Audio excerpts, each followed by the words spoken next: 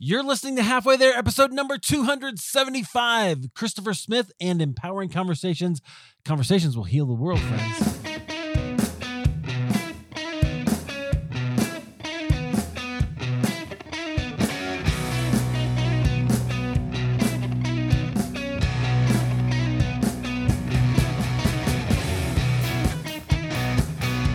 Well, hey, friends, welcome back to Halfway There. This is the show where we have honest conversations with ordinary Christians about today's Christian experience. As always, I'm your host, Eric Nevins. Thank you so much for being here.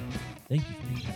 I appreciate that you are and that you found this episode. I know that's going to be good, especially if you like conversations, because we're going to talk about conversations. Maybe that's a little meta. Don't see me on Facebook. So, whatever. Friends, I'm glad you're here. I'm going to introduce our guest. Our guest is the senior editor of the Englewood Review of Books and author of several books of his own, including the one I have in my hand, How the Body of Christ Talks, Recovering the Practice of Conversation in the Church. So you can see I definitely had to get that one and have a conversation with him. Our guest is Christopher Smith. Christopher, welcome to Halfway There. Hey, Eric. Thanks for having me. I'm really glad to have you here and just have the conversation about conversations, right? Yep. So I give that sort of, it's one thing to say you're the senior editor of the Englewood Review of Books and you're an author, but there's more to you. So give us kind of that, take us a little deeper into who you are and where God has you right now. Yeah, that's, it's a great question. I kind of do a lot of different things. I mean, particularly because the Englewood Review is a fairly small publication, as in a lot of small publications, you end up doing the staff ends up doing a variety of different things. So I do a little bit of marketing, a little bit of kind of traditional editorial work of assigning reviews, assigning writing assignments, and then obviously kind of editing stuff for our site. So yeah, I think that, and just kind of have been fortunate over the years to do a fair bit of my own writing. Kind of my background, I went to grad school and studied philosophy in grad school. And actually it was kind of while studying philosophy that I really kind of became interested in writing. I had a professor in grad school who was very much a stickler about the use of language, but rightfully so. And he had some very specific ideas about how grammar should be used to actually convey what you mean to say, and the care with which we should take to use the language that we use. And so really I was fascinated by that, and kind of led me into doing a lot of writing. And of course, over the last 20 years, some years, I've had a good bit of opportunities to practice that. So hopefully that gives you a little bit fuller picture. My wife and I are part of the Englewood Christian Church community here on the Near East side of Indianapolis. I will probably talk about a little bit more about that as we go on, because the church is very much central to what I talk about in How the Body of Christ Talks.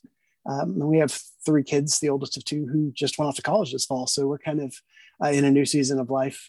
So anyway, that's a little bit of my background. Yeah, I love that. I can relate to that because our oldest is also she's in her second year, so we're kind of right in there.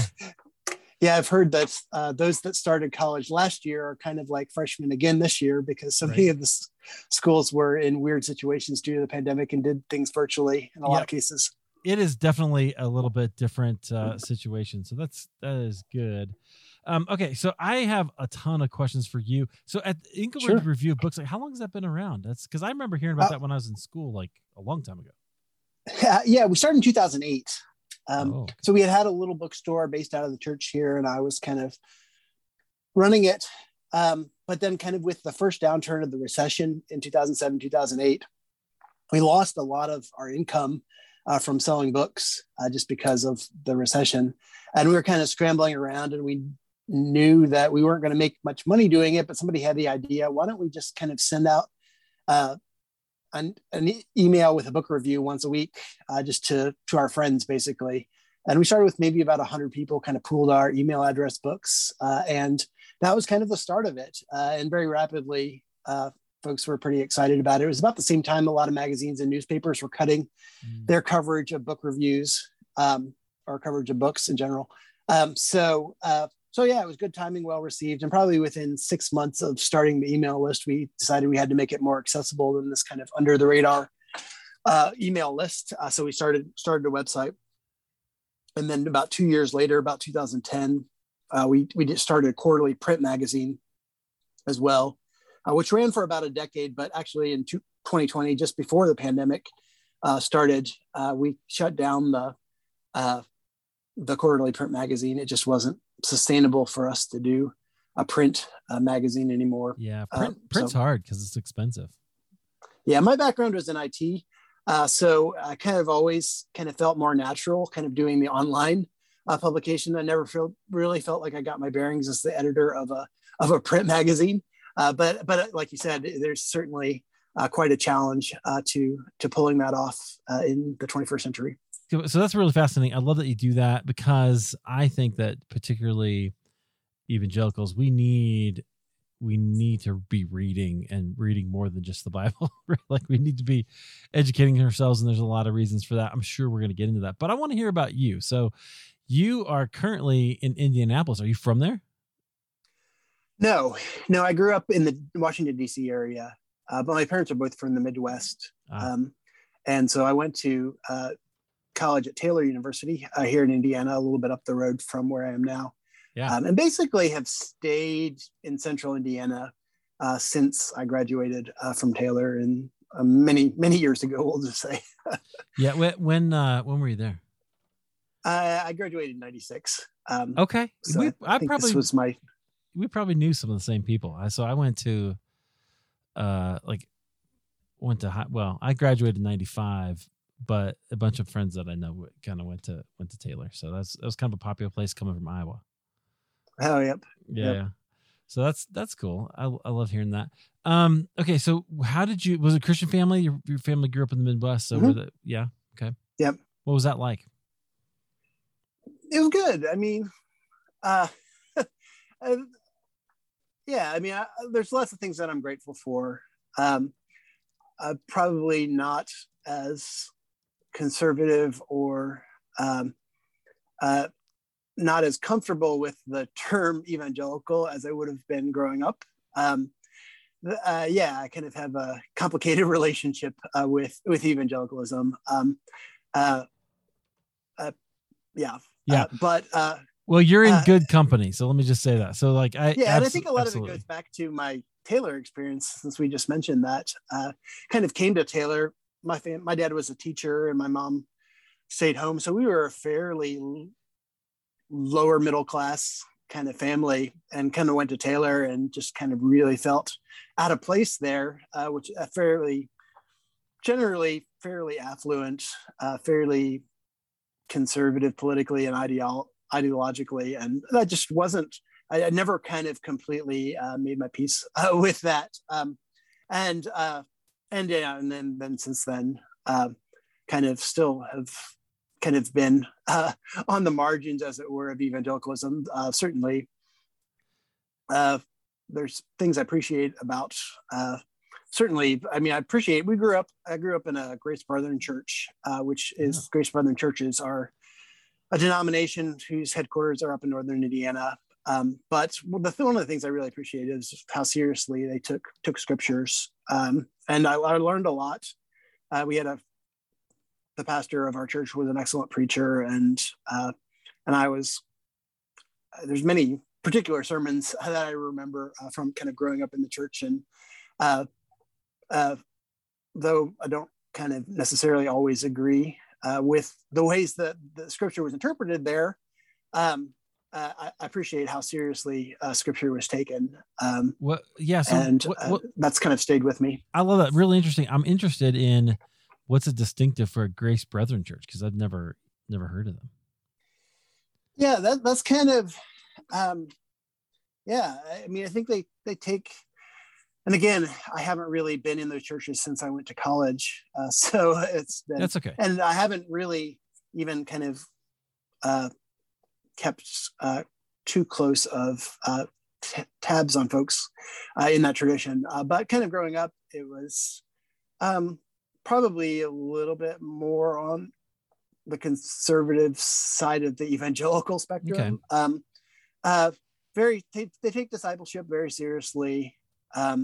They were a lot of their congregations are pretty early on in kind of doing small groups, which can appreciate certainly. Yeah. I mean, I think those maybe are a couple of this distinctives. Yeah, that's pretty interesting. So how did that affect you, and how did your faith kind of become your own? You kind of went to, it sounds like, I'm guessing, you tell me if I'm wrong, go into someplace like Taylor, sort of a quintessential kind of, in the 90s is probably, you had the, youth group experience and the whole like sure. 90s kid thing going, getting educated all the way through Sunday school on up. Was that your experience?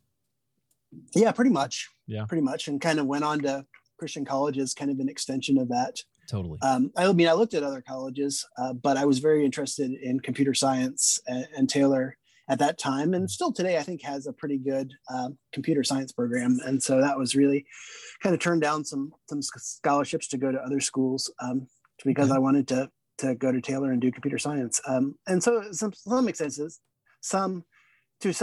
that was an extension of kind of growing up in the church and youth group. There's actually a handful of us from our church that ended up at Taylor, which is kind of odd since we were in the 500-600 miles away in suburban DC. Yeah, that's fascinating. So how did your faith become your own, and how did you kind of grow in those seasons? Yeah, that's a good question. I think really, I mean, certainly for a lot of folks, college was an important part of that.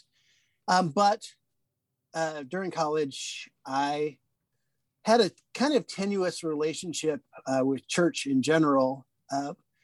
Honestly, to a large part, logistically, Taylor is kind of, as some people have said, kind of in the middle of cornfields in a small rural town in north central Indiana. And I went to Taylor, as I kind of already said, as kind of a lower middle class kid, and I didn't have a car. So to actually, and Taylor just doesn't, unlike some Christian colleges, Taylor didn't at that time, and I still think this is true, they don't have a campus church. They don't have a church on campus. So to go to and to be engaged in a church congregation, I had to kind of be at the mercy of floor mates and so forth, which I did fairly regularly, but I never kind of developed a consistent relationship with a particular congregation. So between that and just kind of the general kind of questions of trying to figure out what I believe and how that is differentiated from the faith that I grew up with and the faith of my parents and all that. Really, it wasn't until after college that I started actually becoming a little bit more rooted in those ways. Reading is an important part of that story. I had a professor in college who was actually one of my math professors, but he also taught a lot of courses in the honors department at Taylor. And he had grown up Mennonite, and my mom had grown up Mennonite. So I was pretty familiar with kind of the Anabaptist tradition of the church.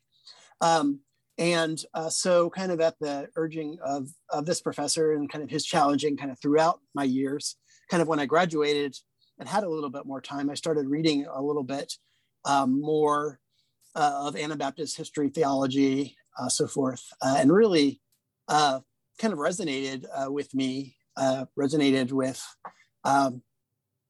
and certainly my parents had planted, even though I didn't grow up in kind of an Anabaptist church, my parents, my mom grew up Mennonite, and both my parents graduated from Goshen College, which is a Mennonite school here in Indiana, Mennonite college.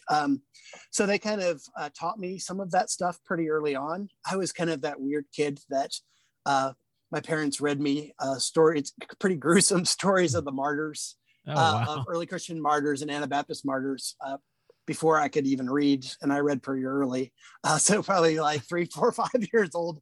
But that stuck with me, and actually eventually kind of became pretty important for me. Also, kind of reading wise, in my first year out of college, at some point, I don't even remember how I ended up doing it, but I picked up a copy of Richard Foster's classic book, Celebration of Discipline, and really, deeply influenced by that book. But also that book, reading that book was kind of a deep immersion for me in the history of the church, because Foster draws pretty deeply from a lot of different writers and thinkers throughout church history. And basically what I did was kind of created a curriculum for myself.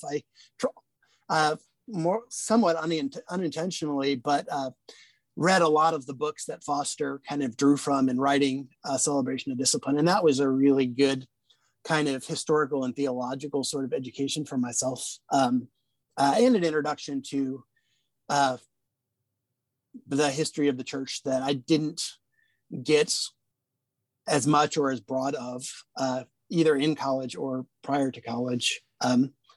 So anyway, those were some of the things that were pretty important for me. And kind of also, as I kind of alluded to, just church was I really came to value the role of the local congregation in Christian faith, that our Christianity isn't just kind of a me and God sort of thing, but the people of God are kind of at the heart of what God is doing in the world. I kind of see that throughout kind of the Old Testament and the ancient Israelite people, but then again, Jesus kind of gathering a community of disciples around himself, and that community of disciples kind of becoming the seeds of what we know as the church today. Right. So that became, and again, that's something that's kind of pretty heavily emphasized within kind of the Anabaptist tradition of the church, and so that's been pretty important to me over the last couple decades. Okay, so there's a lot there that I want to just unpack a little bit, but so that you kind of mentioned it. So when you mentioned Grace Brethren, like I was like, I haven't heard of them, but sort of Mennonite or not Amish necessarily, but like kind of that direction, right? I was like, oh, okay, is that what? So is it more in that vein? Quaker, maybe I might have thought.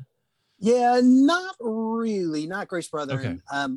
In fact, it's kind of weird because the particular Grace Brethren church that I grew up in, being in the Washington, D.C. area, we had a lot of folks in our congregation that were in the military or worked for the military in some capacity. So our church was kind of, I don't know if this is true of a lot of Grace Brethren churches, but the congregation I grew up in was very, today we would call it nationalistic, but very much God and country, big 4th of July celebrations and so forth.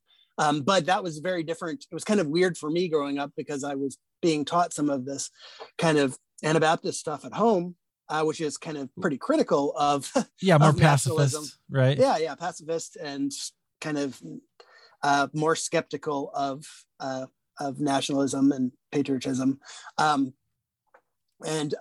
so I kind of grew up with a sort of a tension between what I was kind of being taught and learning at home and kind of the beliefs and practice of our local congregation. And so eventually, as kind of you might intuit from the story that I told, I kind of eventually kind of resolved that by kind of returning to more or less the sort of Anabaptism that my parents had taught me pretty early on. Yeah. And so you kind of, and you had to move through that, right, to study and figure that out. Love Richard Foster too. Like he's just, that book, Celebration of Discipline, is such a formative book. I also love when I run into people who actually read it, because that's like it's not. Yeah, not I don't know. I've lost track of how many times I've reread it. Yeah, I don't have a regular practice of rereading it, but probably at least a dozen or more times over the last couple decades. I need to find it, but I have a first edition of. Oh wow! I found at a garage sale at one of our. That's a pretty early edition that you're holding there. This is it. It's and it says right down here, first edition. So I grabbed that. I was like, yes, I'm gonna take it for $1. Anyway, so that's just my Foster bona fides. But so anyway, I was fascinated. I'm fascinated by that. And you kind of created yourself a curriculum. Like you kind of went on this thing. I'm fascinated by the way that church history also plays into that, because I'm convinced every Christian should read, or they should study a few things: hermeneutics, theology, and church history, right? Because those things will influence the way you think, probably as much or more than almost anything else. Yeah, absolutely. I don't know that I would disagree with that at all. I mean, I think all of those three things have been really, really important for me, but especially church history and history in general. I mean, I think kind of the place that we find ourselves in the late 20th and early 21st centuries is that culturally, history doesn't really have a whole lot of value. We just what I mean, some philosophers or thinkers would call ahistorical, and I think that we do great damage by continuing to be people without a sense of history. It's the people that go before us, the culture that forms us, that gives us language, that gives us bearing. I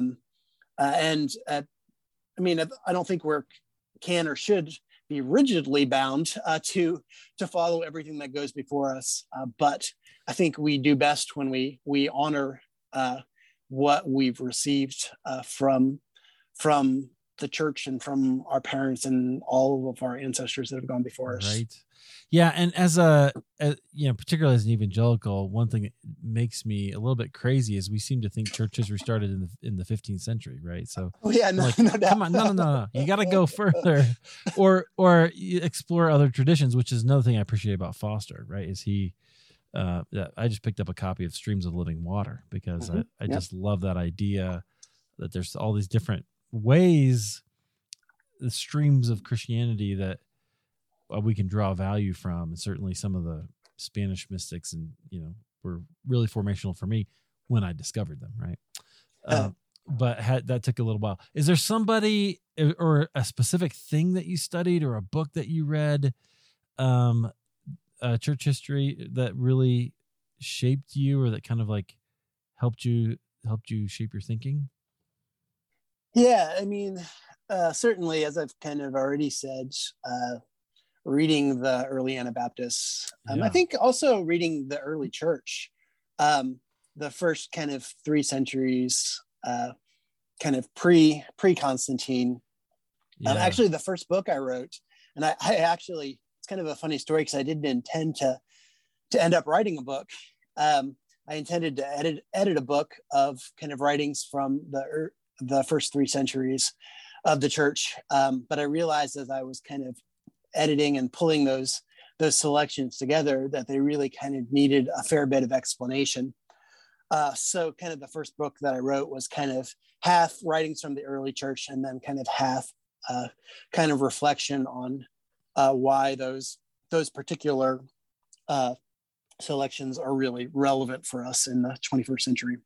I would say there's, a lot of different eras of church history that are fascinating to me, from kind of medieval monasticism to the early church era and Anabaptists, and probably some more that I could name off with a little bit more thought. But yeah, I think the early church and the kind of the early Anabaptists probably are the most significant. Was there anybody in particular in the early church that you read? Because we can all imagine that period of history, but the names are, for most of my audience, probably right there. Do you know? Sure. Yeah. Justin Martyr, Tertullian, kind of spent a long time with some of his works.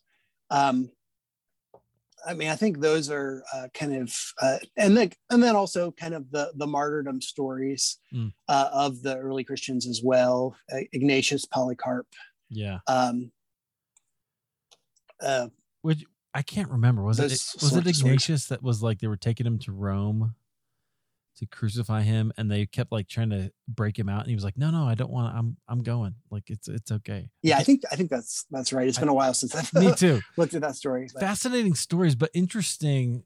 I was thinking about that story the other day because I was thinking about the ways that certain segments of Christian nationalism, I'll just call it that, right now in the United States, are so intent on grasping their rights and fighting for their rights. And I'm like, this is not a Christian idea, my friends, right? No doubt. No. Like, let's look at our ancestors. So friends, just to give you an idea of where we can learn from church history, I think that's a really good example. The church fathers who would willingly go to their martyrdom for the sake of Christ, regardless of their rights. And I've actually had that conversation on Facebook with people when I've said, hey, Jesus laid down his rights. Oh, no, he didn't. Oh, that's a whole mess.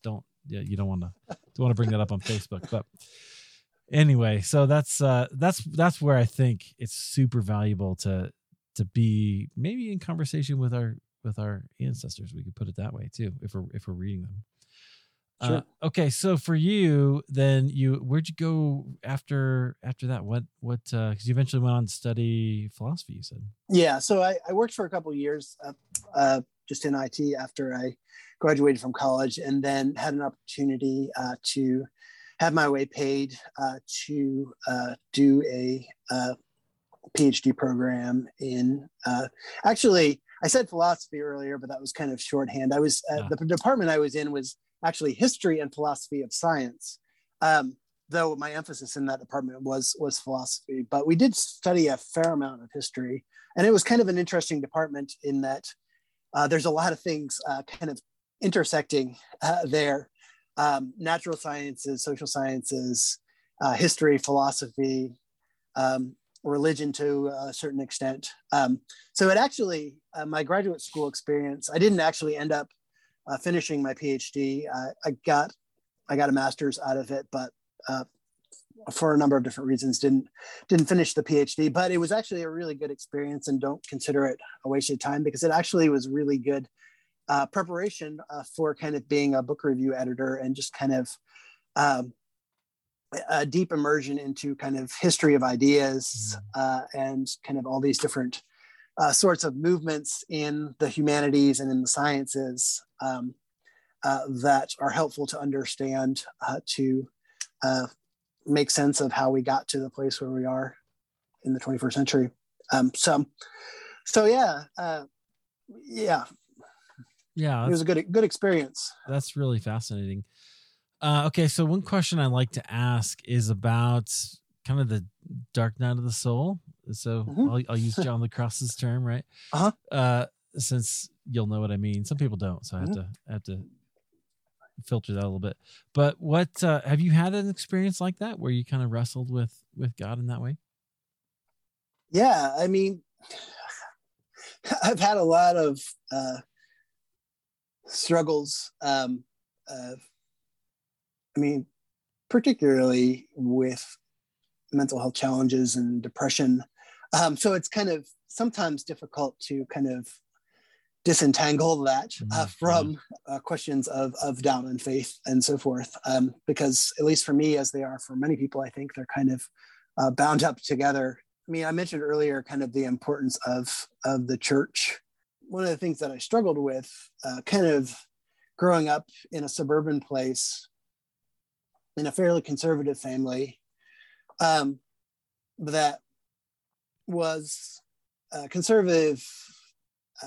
I don't know that I would say that our family was legalistic quite, but pretty cautious about kind of the social ways that we engage with people outside the church.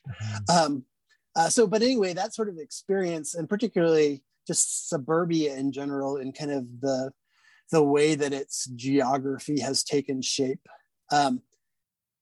There was for me, and I've heard this from other people, that there was a deep sense of isolation, of loneliness, of just longing to connect with other people, but really finding that particularly challenging. And so that's kind of I'm sure that sort of experience growing up has kind of shaped my deep longing to be in community, particularly community within the church. And I mean, I think that the dark nights of the soul that I've gone through at different times feel particularly isolating, particularly lonely. And I mean, I know rationally that lots of other people go through similar things, but when you're kind of in the midst of that sort of experience, you can be deceived into really thinking that you really are all alone, and maybe even sometimes abandoned by God as well, which is certainly not true, but it can feel like that at times. Yeah, 100%. I mean, I have a friend. Well, so that's why it's often called the spiritual desert, right? So it can feel very desolate and like nothing's going on. I have a friend who once said, "Yes, but the desert can be a beautiful place," right? which I thought was really fascinating. Like, oh, okay, that gave me a little more perspective. But yeah, I can definitely be lonely. I hear that's a thing that that you've wrestled with. How do you have any rubrics for how do you separate depression from like dark night of the soul? Like, have you figured that out, or is that still some doubt? No, I haven't. You don't have the answer for all of us? Like, this is what we came here for. I'm just kidding. I mean, there's a lot of talk, obviously, today about kind of deconstruction and that a lot of younger folks in particular are going through. And I guess in some ways, I kind of went through a lot of that on my own, in my own kind of in an earlier generation, kind of while I was going through college. And I think maybe that's not unfamiliar even for generations prior to mine. But I mean, I think that, again, this is kind of goes back to the conversation, the thread that we started about kind of the importance of history, but also kind of not being kind of bound forever and ever to that sort of history and tradition and so forth that we've received. I mean, I think that, so I mean, I think when I think about Dark Night of the Soul, it does obviously kind of have a particular sort of kind of religious sort of spin to it, whereas and certainly whereas depression more generally may or may not may have other sorts of roots, so to speak. Well, yeah. So that's what why I asked about it, because I think a lot of times, certainly mental health is a thing that we're talking about a lot in our culture, which is great. I mean, I think we need that. And the church really needs to be paying attention to those kinds of things. But also I believe that the dark night is just a normal part of the spiritual journey, right? Like it's I mean, I think so. Yeah, I mean, I think it's part of being human. I mean, fascinating. Just kind of going back to the kind of mental health aspect. I read a book a few years ago that just really resonated with me, and kind of. But the book was not a Christian book, but by a journalist by the name of Johann Hari, and the book was called Lost Connections. But he kind of looks at, I mean, he recognizes that mental health challenges are real. Particularly in the book, he focuses on kind of anxiety and depression. But he also recognizes and explores the ways in which these challenges they flow in a large part from the kind of social environment that we find ourselves in, right. In the 21st century. Not that people before this didn't have such challenges, but just the sort of fragmentation of culture in the ways that we are kind of prone to isolation and loneliness, and don't have the same sort of ways to talk and work through these sorts of things that previous generations might have had. Certainly contributes to our feelings of depression, of darkness. Yeah. And I mean, I think, and I'm hopeful, and this may be a bit of a segue into talking about some of the themes of the book, but I'm hopeful that churches, when we take our life together seriously, can offer some hope to people who are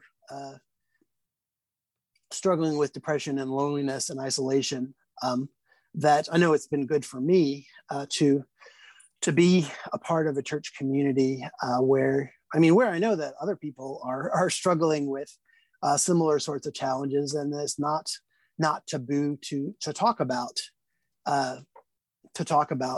some of the struggles that we're having. Maybe that's not something we do as a whole church, but kind of within small groups or small circles of friends, to be able to talk about these things and to know that we're not alone in the struggles we have has been a pretty powerful thing for me, and I know others that it's also been a pretty powerful experience for. Yeah, finding community, and even like you said, it doesn't have to be the whole congregation, for instance, but even if it's a smaller group, giving you that space to know and be known, right, and having that opportunity to hold space. I'm kind of fascinated by that phrase right now, where if we can just have that space for people, where it's okay to actually express that you're feeling this way, that you're feeling lonely, even in the middle of the big crowd or the smaller group. That's kind of unusual, certainly in our day and age, which is strange, I think, because the internet has lots of problems, but it also lets you find your people, right? Like Sure. Like I've got a whole group of Christian podcasters, and I think that's amazing. In the 90s, we wouldn't have been able to find each other, right? But now we're all together, and we do a whole new thing. So, so there are positives there, but also, sometimes you don't really know everybody. Sure, and it's not an embodied community. I mean, as important as those types of communities are, and as good as it is to be able to relate to people that have a shared interest, kind of around the globe, they're not the sorts of people that are going to bring you a casserole when you're sick, or or kind of help plan a funeral for a family member that has died or whatever. I know, and it's something about those embodied sorts of communities. I know. The best we could do, we had one of us who had some surgery, and we all pitched in for an Uber Eats gift card, right, for the family. Like that's nice. But we would have brought casseroles, and that's what I told her. I said I would have brought you a casserole if I was in town, but I'm not. So it is a little different, and there's no cornflakes on top of an Uber Eats gift card. That just gets messy. But so yeah, I love that. So talk to me about that idea of embodiment a little bit, because that is important, and that is kind of one of those ways. It's kind of been a theme certainly since the pandemic. We don't talk about it every episode, but it's popped up here and there in the last couple of years. Why is that important? Yeah, I mean, there's a lot of different reasons. I mean, for me, certainly it's at the simplest level, it's the way that we were created. We've been created by God as bodies, and I think we've done great damage over the last 400 or 500 years of the modern era, trying to split apart body, mind, spirit. I mean, I understand the intent of kind of trying to understand those different spheres, but but in some senses, that kind of divide has been pretty deeply fragmenting for Christians and maybe for other folks as well.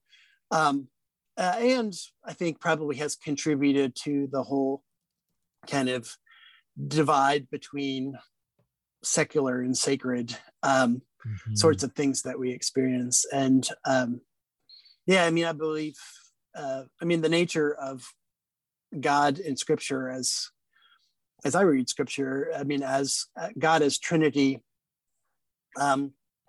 is God as community, and I think that's reflected in our bodies.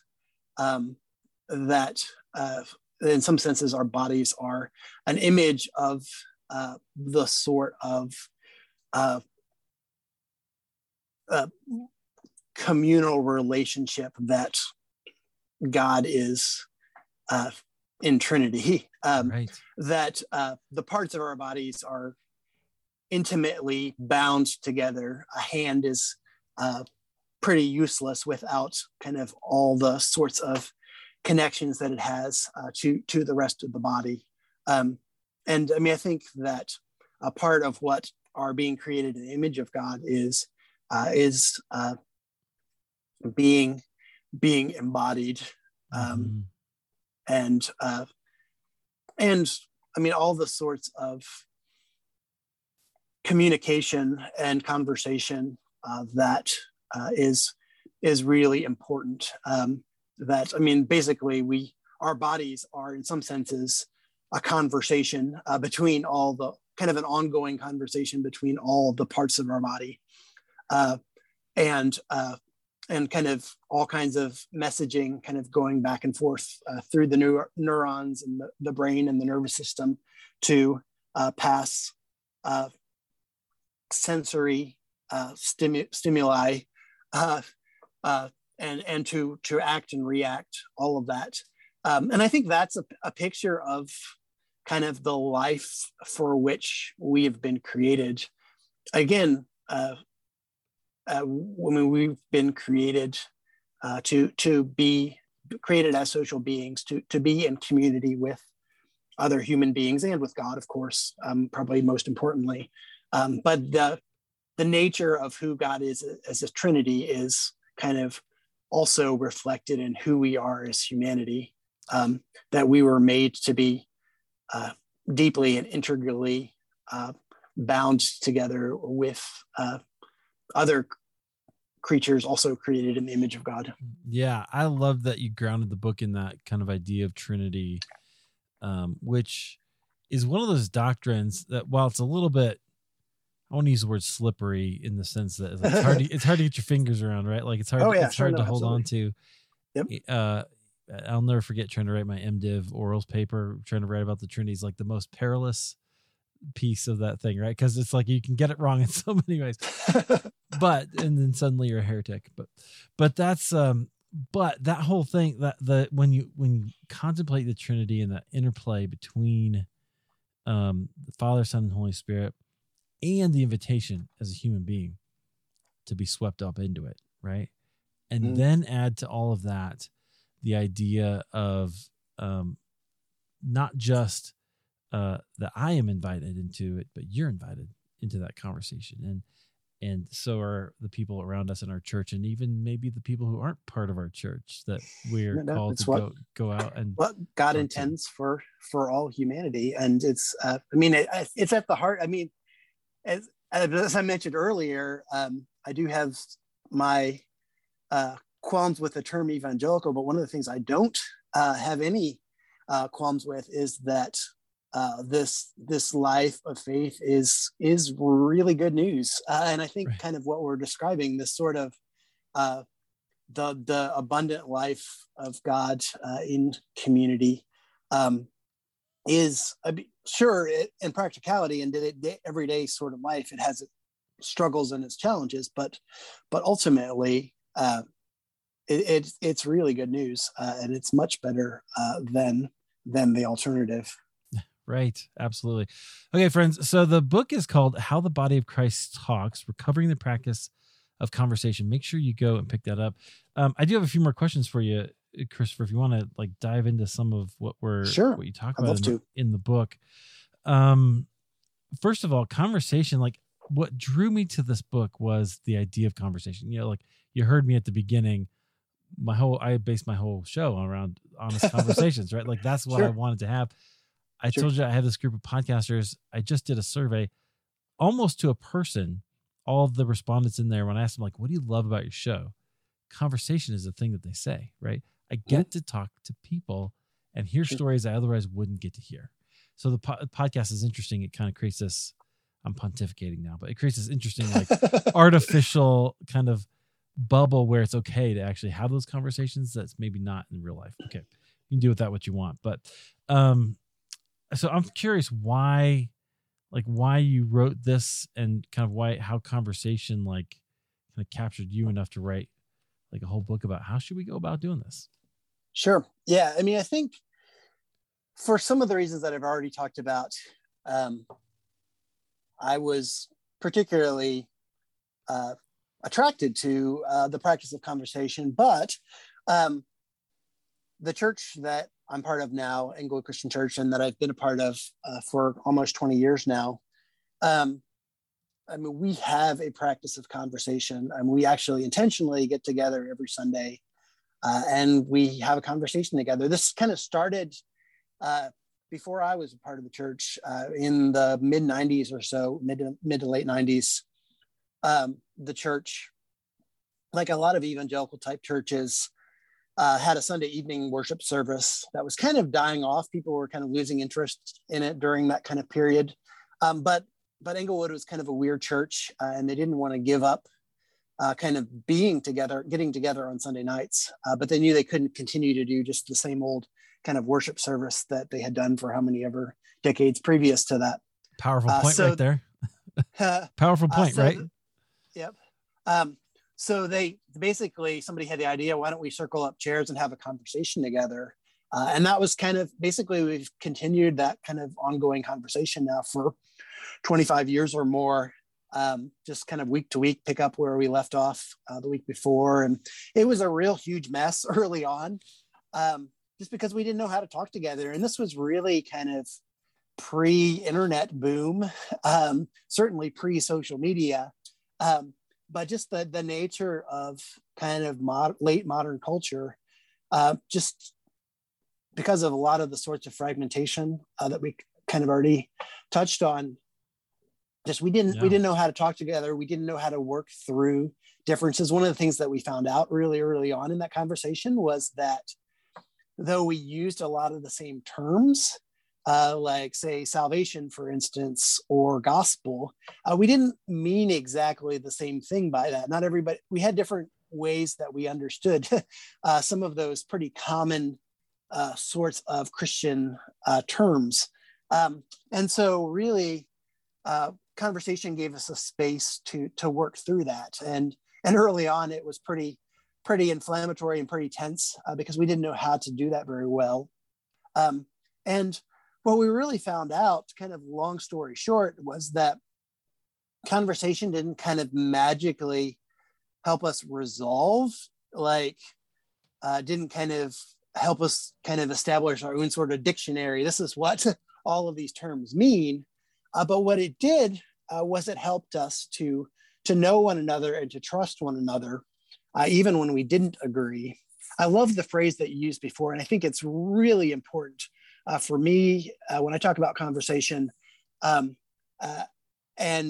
when we talk about conversation here at Englewood, but the phrase knowing and being known, that's fundamentally what conversation has done for us. Conversation is certainly, we talk about important things, important to understanding scripture, important for how we live faithfully together, but really kind of at a deeper level, the practice of conversation, which I should add kind of isn't just limited to kind of the formal conversation space that we have on Sunday, but we've seen kind of all kinds of conversations bubble up throughout our life together.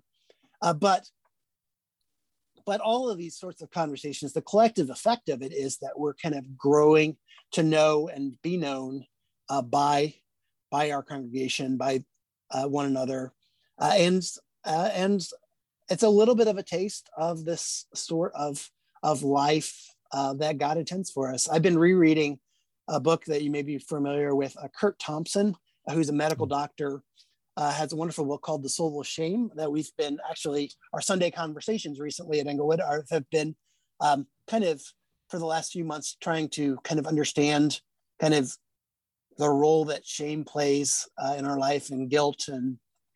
But so we've been looking at his book, and he really emphasizes that that the life that God has called us to is one of knowing and being known, and that can be an antidote in some ways, or an alternative to a life that is burdened by shame.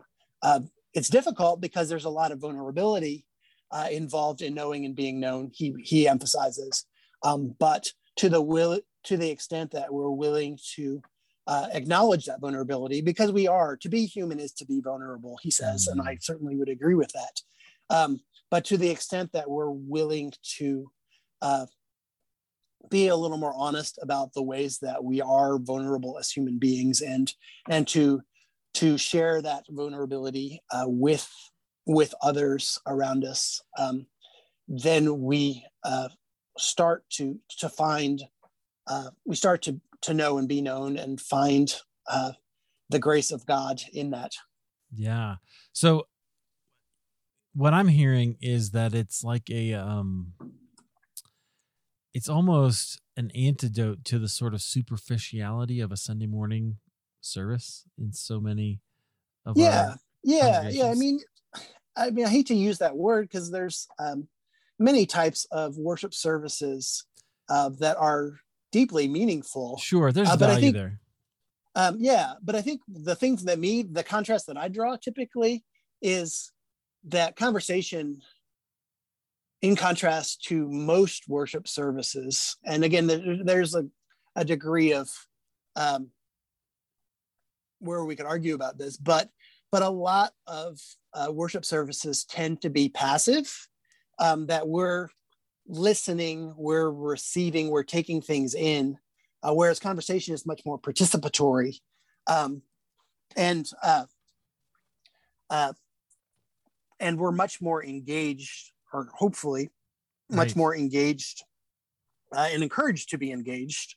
The health of the conversation really requires engaged participants, whereas in a lot of ways, most, as a general rule, there's certainly exceptions to this, but most kind of traditional sorts of worship services, especially within evangelicalism, tend to be kind of very, very sort of passive. Right. You're kind of learning and listening, and maybe singing along a little bit as folks up on stage, but it's really more about kind of what's happening up on the stage, rather than kind of throughout the congregation as a whole. Yeah, 100%. So definitely there's a contrast there. And I have thought about this a lot, where I kind of am at a place where I love my church. So in case my pastor listens to this, it's fine. Thank you. But also I'm at a place where I'm like, I want more connection, right? I want more connection than what that's providing. I think a lot of folks are in the same boat. I do too. But what I was thinking is that going in and out and kind of that Sunday morning experience often has, I know I fall into this, and maybe it's just me. I don't think so. But those Sunday morning conversations that we have, right? Those are like, they're nice. Like, hi, how are you? I'm great. How was your, whatever, and we have these conversations that never allow us to really know each other. We know each other at a certain level, but we don't often go beyond acquaintance, right? Into true and deep spiritual friendship, which I think is what we're actually trying to do. And so these kind of conversations, like you're talking about, can actually foster that. I'll use that word. So how, can you describe for us, like, what does that actually look like what does it look like now when you show up and you're like, okay, we're going to have this conversation? Yeah. I mean, I think if someone were visiting, it would take a while to kind of get your orientation a little bit. But I mean, it's a facilitated conversation. So we have one person who's role is the facilitator each week. There's multiple people that do that work, but we kind of rotate in order. We found out over a number of years of doing this that it doesn't work very well for the facilitator to try to participate in the conversation. So in that, those people can participate on the weeks that they're not facilitating. But yeah, I mean, I think, and the role of the facilitator is just to kind of kick us off, get us started, remind us what we talked about the last week, and to ask good questions, to make sure that we don't get too far afield from kind of what we want to talk about. We don't have a lot of this at this point, but I mean, if things start to get a little too inflammatory, a good facilitator can kind of diffuse some of that. Sometimes a good facilitator can kind of recognize when maybe some sidebar conversations need to happen, like especially if there's somebody new. And I mean, we encourage folks, even if it's just their first time there. I mean, we love for them to participate, but sometimes they don't kind of understand kind of maybe some of the things that we've already talked about in the conversation if they're coming into it new. Yeah. So sometimes we need to say, hey, I'd love to talk with you more about that. Maybe we can grab coffee this week or something, and kind of use some of those kind of sidebar conversations to try to keep the larger conversation a little bit more focused on the task at hand, so to speak. Yeah, kind of an outcome.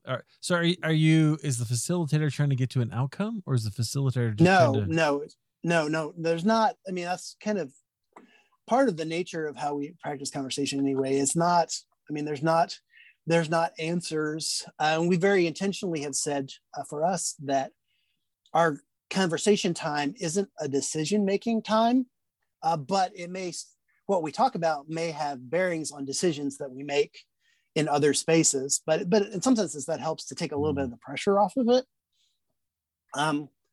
And certainly for us, I mean, Scripture has played a really important role, and in some senses what conversation does is it creates a space for us to interpret Scripture together, a sort of hermeneutics of the community, that and certainly there's people that, I mean, have skills in biblical languages and theology and so forth, and certainly rely on those people, but we really want to try to own our understanding of Scripture as a community, not just kind of relegate that to one person or a few sort of scholars. So they're valuable when they're needed, right? But also, they're not the only people participate. Right. Yeah. But they're not the only ones that get to chime in when, which I think is, that's fantastic. Okay. So what's the outcome? Well, so I'm back to that, but like, I want, like, what kind of a culture has that created in your church, and that you're so drawn to? Yeah. I mean, I think we've talked about some of this already, or some of, maybe not necessarily connecting it specifically to our congregation.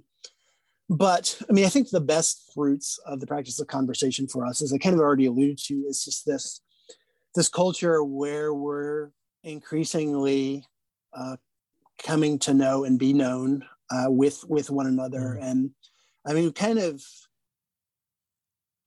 as we're talking about things, I mean, we can see people's emotions and what are the sorts of things that are difficult for some people, that make them angry or make them sad or more reserved than usual, those sorts of things. And again, it may not actually happen in the Sunday conversation space, but sometimes we can kind of unpack some of those things in smaller, maybe one-on-one conversations or smaller group conversations. I mean, I guess I haven't said specifically, but the Sunday conversations is open to anybody in the congregation.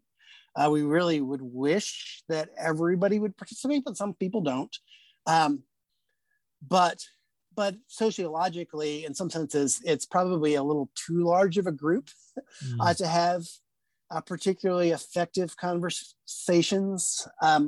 So there's, I mean, a lot of other contexts that when we have small groups that we do, and we've started a number of different businesses, which allow us to have conversations throughout the week and to be in relationship with one another in that kind of way, and kind of all of that. And a lot of us live right here in the neighborhood. Probably at least 3/4 of our congregation probably lives within half a mile of the church building. I mean, again, we're in an urban neighborhood, so that's a fairly large radius, but still, we have a lot of interactions together just as neighbors, and interactions with other neighbors who aren't necessarily a part of the congregation. So yeah, I mean, I think all of those things are contributing, and particularly, and I kind of alluded to this earlier when I was talking about kind of the roles of pastors and scholars. We believe that everyone who is part of our congregation has been provided by God for us and to us, and part of our work is kind of figuring out what that means, and that everybody has a role, just like in a body, as I was saying earlier, in my body or your body, any human body, every part has a role to play. And so what role does this person or that person play? I mean, they're not on staff at the church, but they've been gifted by God for the life and mission of the local church in our place. And so conversation is kind of some of the ways that we start to figure that out. And that's part of the reason that we started a number of businesses, is that seeing when skills that people have in the congregation kind of intersect with opportunities that we have, usually in our neighborhood, but sometimes a little bit more broadly than our neighborhood. I mean, I think my situation is a really good one, that as people were getting to know me when I was early on here at Englewood, they realized that I just love books. And the church loved books and had a history of reading together and valuing practices of reading books. And so the church saw an opportunity to use the love that I had for books to create a ministry. We don't really use that word too much, but a ministry of kind of sharing books with one another and with people beyond our congregation. And that's kind of how the Englewood Review came about. But it came from this culture of kind of really trying to know our members and figure out. And again, we don't have any illusions that everybody will work for the church, but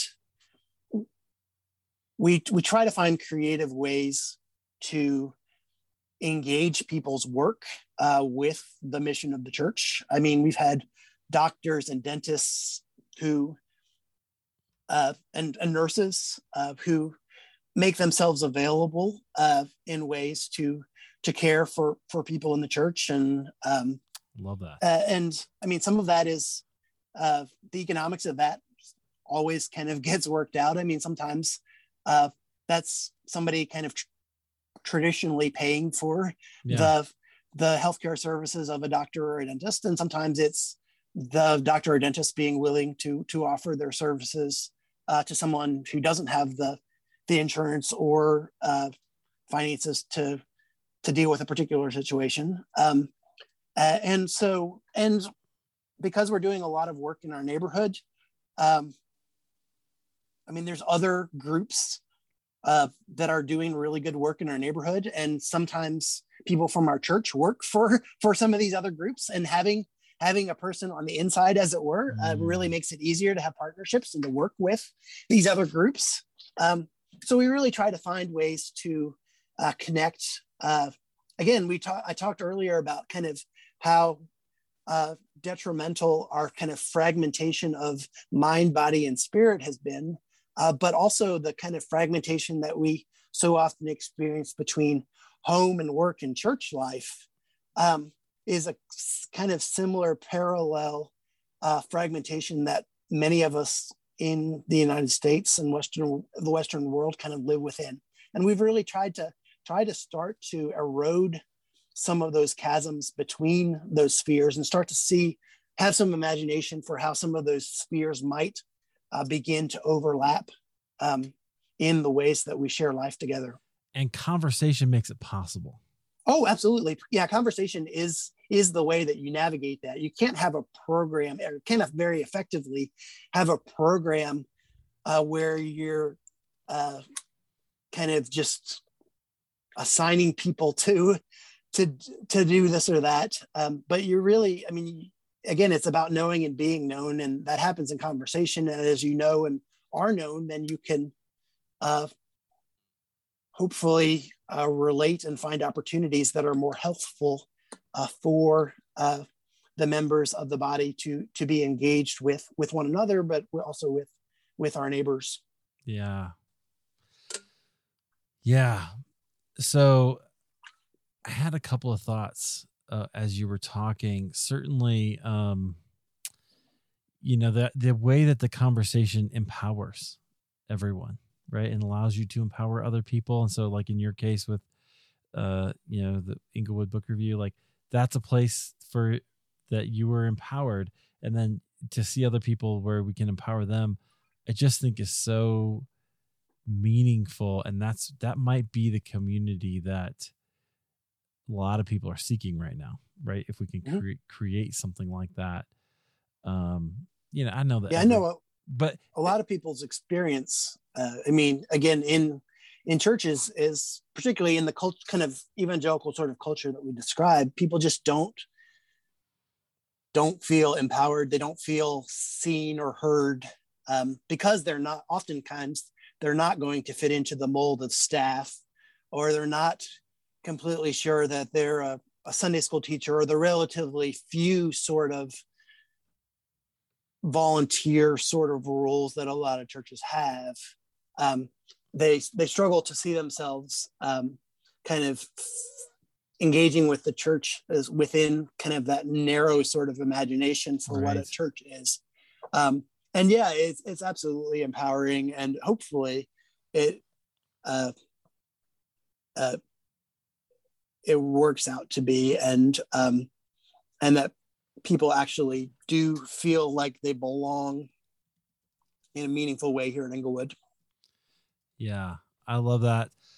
That idea of just empowering everyone is just one that resonates deeply with me. So thanks for sharing that. I think it's cool how conversation does it. And I think it's also, I'll just say, maybe where the church needs to head. I really think it's time to let go of some of our old forms of discipleship and start to bring in some new ones. And it will be, because we're going to have to, right? I mean, at some point, people don't learn the way they used to learn. They learn in these more tangible ways that they get to participate. So, and at the same time, just to really briefly return to what we were talking about earlier, there is a long history of conversation in the church from the earliest period.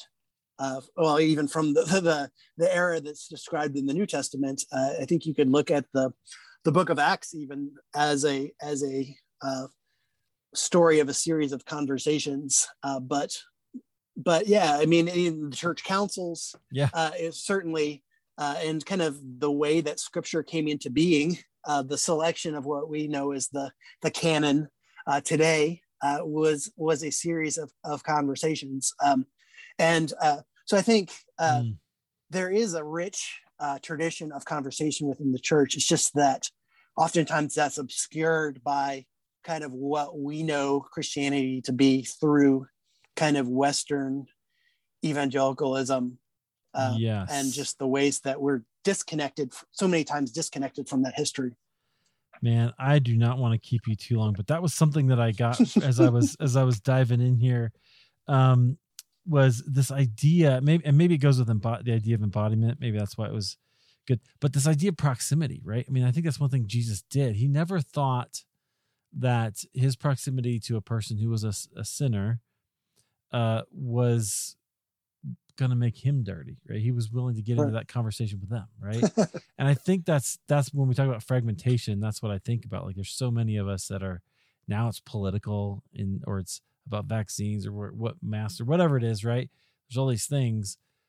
But the conversationalist, and I think the Christ-like way to approach one another is to say, okay, let me hear. What are you, why do you think that? Or what, let's talk about it. And let's look at it through the lens of Scripture and the parts we can agree on, whatever. But I think there's something to that idea of proximity in conversation that's really, really valuable.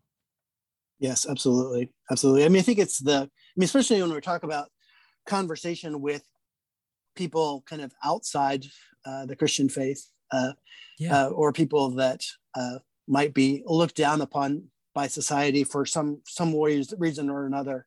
And Jesus, of course, was very, very familiar with those on the kind of margins of the society of his day. But he approached them, I think, again, the Gospels won't necessarily use this language, but kind of recognizing the image of God, the Imago Dei, in other people first and foremost, and kind of using that as a basis. Right. And I mean, not to diminish struggles or challenges that any particular person might have, because we all have them.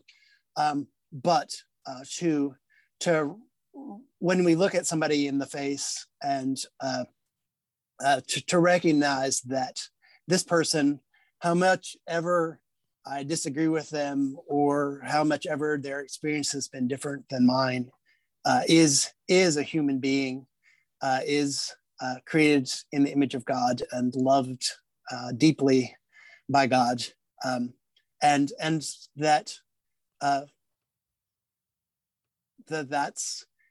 that should be our way forward. Mm-hmm. Not trying to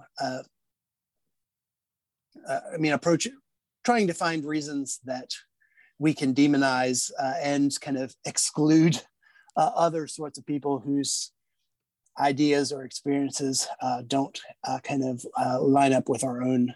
I mean, I think there's something pretty powerful there. Yeah, God's love of other people informs our love and our ability to also hear them, I think, and engage in that conversation. Absolutely. I love it. Okay. Well, Christopher, thanks so much for being here. I do appreciate it. I love the conversation about conversations. I think that's great. And it's definitely right in my wheelhouse. The book, again, friends, is called How the Body of Christ Talks. You can find it anywhere. We mentioned a lot of books. I knew we would this conversation. So as always, I've linked them up at halfwaytherepodcast.com in the show notes. Just go find it, and you can get links to those related episodes, a list of all the things we talked about, and of course a link to the Englewood review of books, where I found a great article here about N.T. Wright's books, an introductory reading guide to the theologian's work. N.T. Wright's been keeping me on the straight and narrow lately, so I love that. Right. Yep. No, he's certainly been pretty influential for me as well. 100%. Christopher, is there anything you want to leave us with?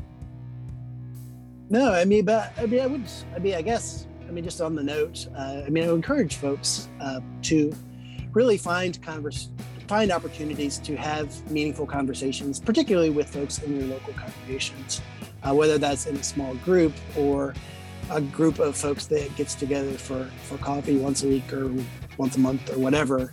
I think that that sort of experience, those sorts of creating those opportunities for conversation really starts to move us, even if only a tiny bit, into the sort of conversational life of knowing and being known that God has created us for. Love it. Thanks a lot for being here. Thanks, Eric.